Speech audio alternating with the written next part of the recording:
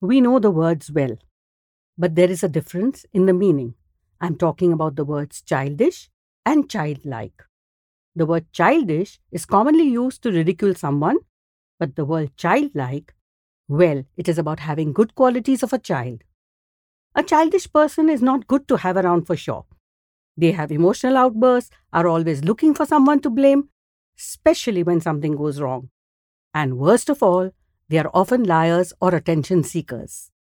Being childlike, on the other hand, is just about being more creative, more imaginative, more innovative, and open to possibilities. Most of us seem to have lost this childlike feeling for life. Over time, we gain wisdom and maturity. But what happens is that in the process, we often lose the passion for living.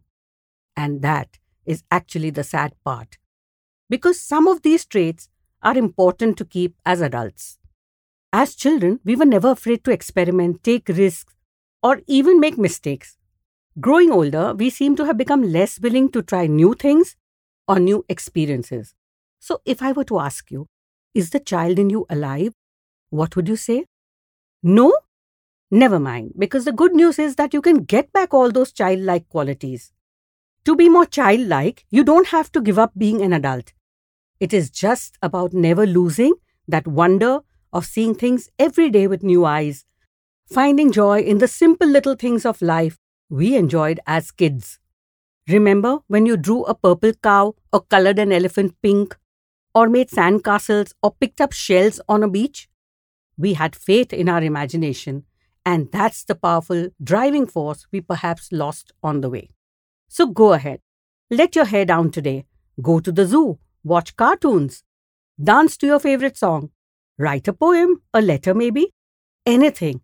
Go on. Lick the plate clean with your fingers. Fight over that ice cream. Dance in the rain or scream loudly at a concert. Be childlike and see yourself smile and believe it won't just be you who will be smiling, but those who watch you will also grin or probably join in too. You were listening to Rewire Life in 1.5 minutes with me, Hira. Join me again next Monday for more. Namaste.